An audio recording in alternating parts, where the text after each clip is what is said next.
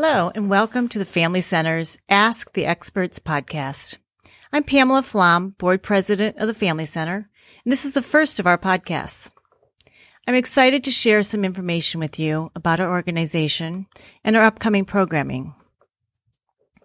Subsequent podcasts will feature experts giving a preview of their upcoming talks and presentations on timely and relevant topics. The Family Center was founded 17 years ago on the premise that parents can do better when they know better.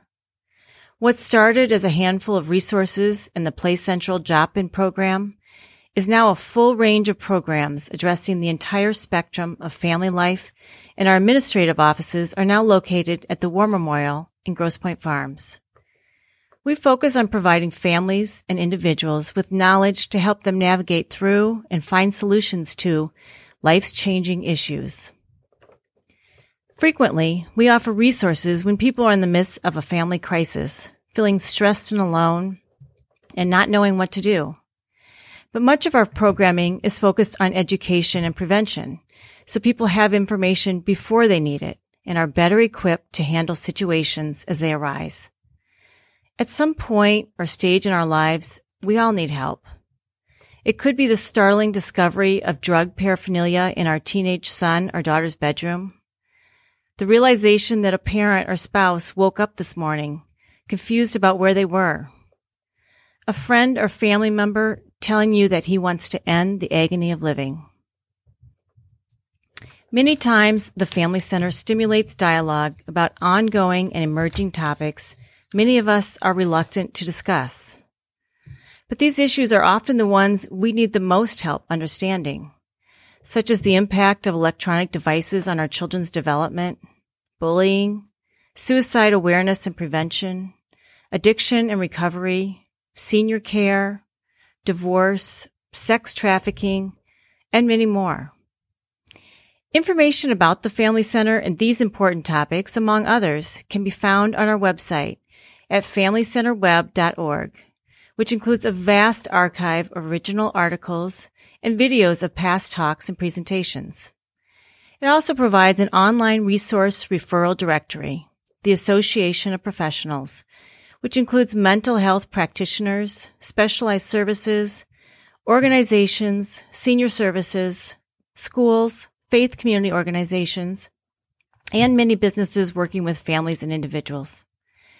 Ask the Expert talks occur on a regular basis at many different locations within our community, and details can be found on our website. Some highlights of our upcoming winter 2018 program schedule include developing children's empathy in the digital age, dementia, how to communicate and understand its behaviors, the role of technology in the classroom, and the role that the family plays in the recovery process. These resources and programs are available at no cost to those seeking out the information or attending programs. Please call 313-447-1374 or visit familycenterweb.org for more information. The Family Center is a 501c3, and our services are entirely funded by community contributions. Thank you for listening, and we hope that you'll benefit from the Family Center's programs and will share our information with friends or family who may also find it helpful.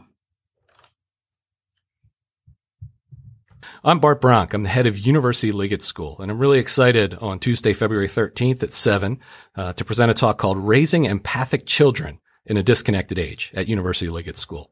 Over the past decade, I've spoken on this topic to dozens of groups of educators and students. And in those talks, I do an exercise where I ask audience members to reflect on a great teacher. And I mean that really in the broadest sense of the word. It might be a parent. In many cases, it's a parent. It might be a classroom teacher. It might be a coach. But I really want them to reflect on that great teacher of their life. And then to come up with some adjectives. How would you describe that person? And we go around the room and we share. And what's remarkable to me is that the words that are shared are always words of connection rather than expertise. So you hear words like caring, compassionate, understanding, always there rather than great at math, really knew grammar, or really taught me how to throw a pitch.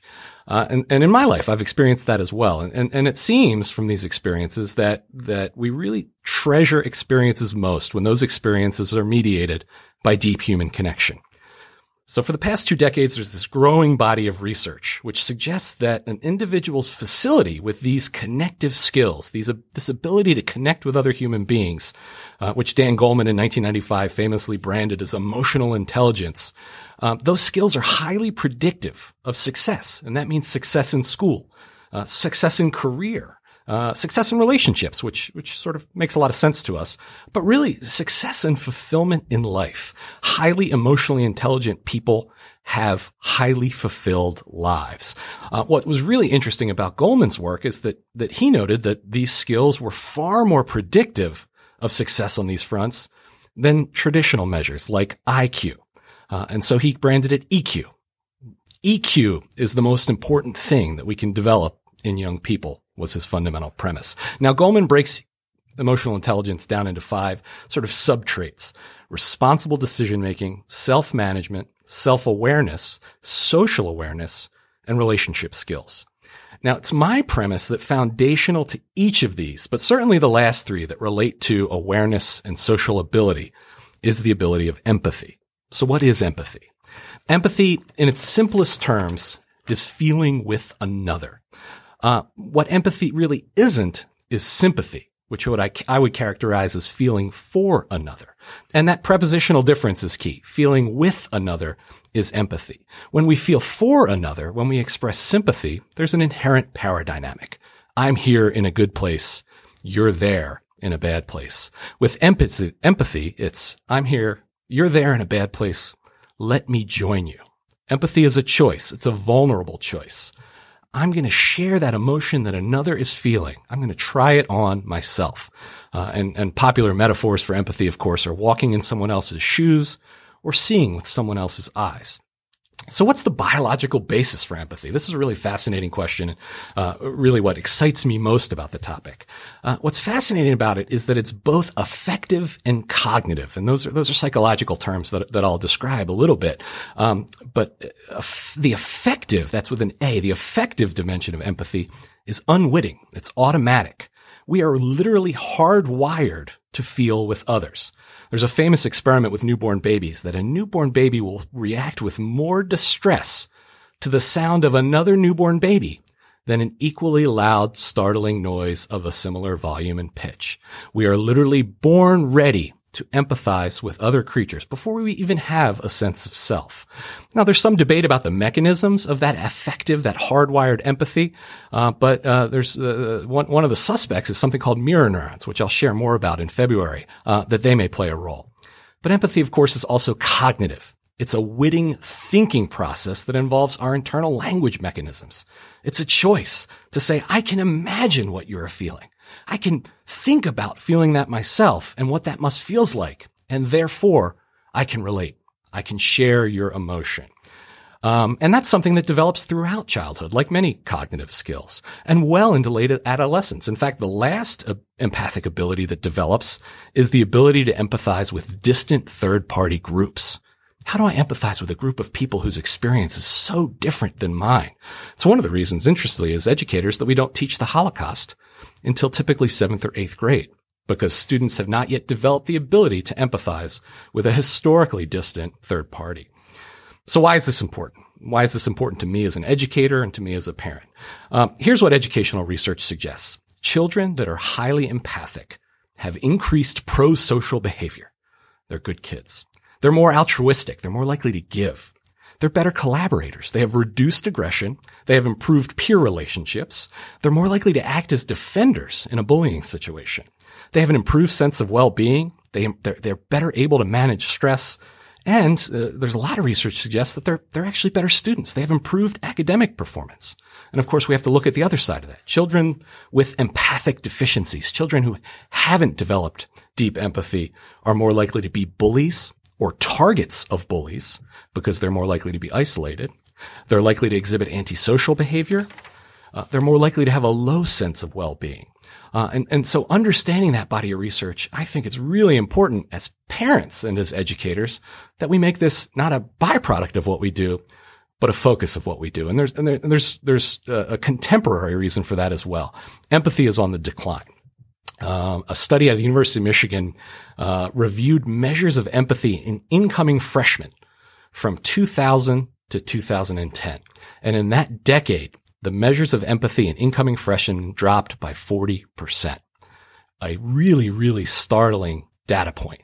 And so we start to think, well, what happened in 2000? And I should note that previous to that, empathy levels in freshmen were fairly consistent, going back into the 70s and the 80s. So what happened in 2000?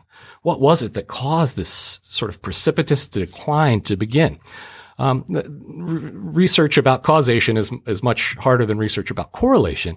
But a great suspect is that in the year 2000 is about the time that handheld technology began to appear in the hands of high school seniors and college age freshmen. And I think it's fair to say that technology fuels disconnection rather than connection.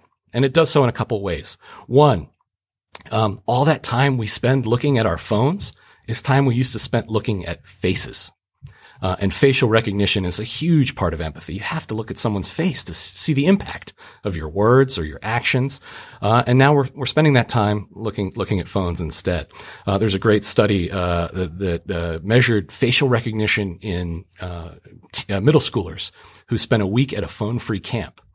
And after 7 days without a device, they were significantly better at facial recognition than when they began. And that says a lot about the ability of a device to distract us from empathy.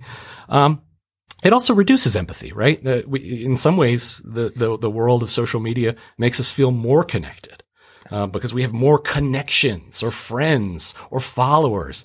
And yet we're reducing that interaction. We're reducing empathy to a like, a share, a tag. This has become the way to indicate your approval of someone. And it's not true empathy. It's not true connection. So it's fair to say that empathy is in crisis in modernity, which makes it even more important for parents and educators to focus on it. So what can be done? I think that's a really important question. There's lots that can be done. And there's lots of great work that comes out of the history of education. There's lots of great work that comes out of the medical fields about training med students to be more empathic and better clinicians, about ways in which we can continue to develop strong empathy and mimic the skills that highly empathic people have, which is going to make us more able to connect with others. I'll talk about that and more in a few weeks on February 13th at University Liggett School. So I really encourage you to come out. It's a really, really important discussion, and I think it's one that has the potential to really help us to continue to think about how we raise and educate our children.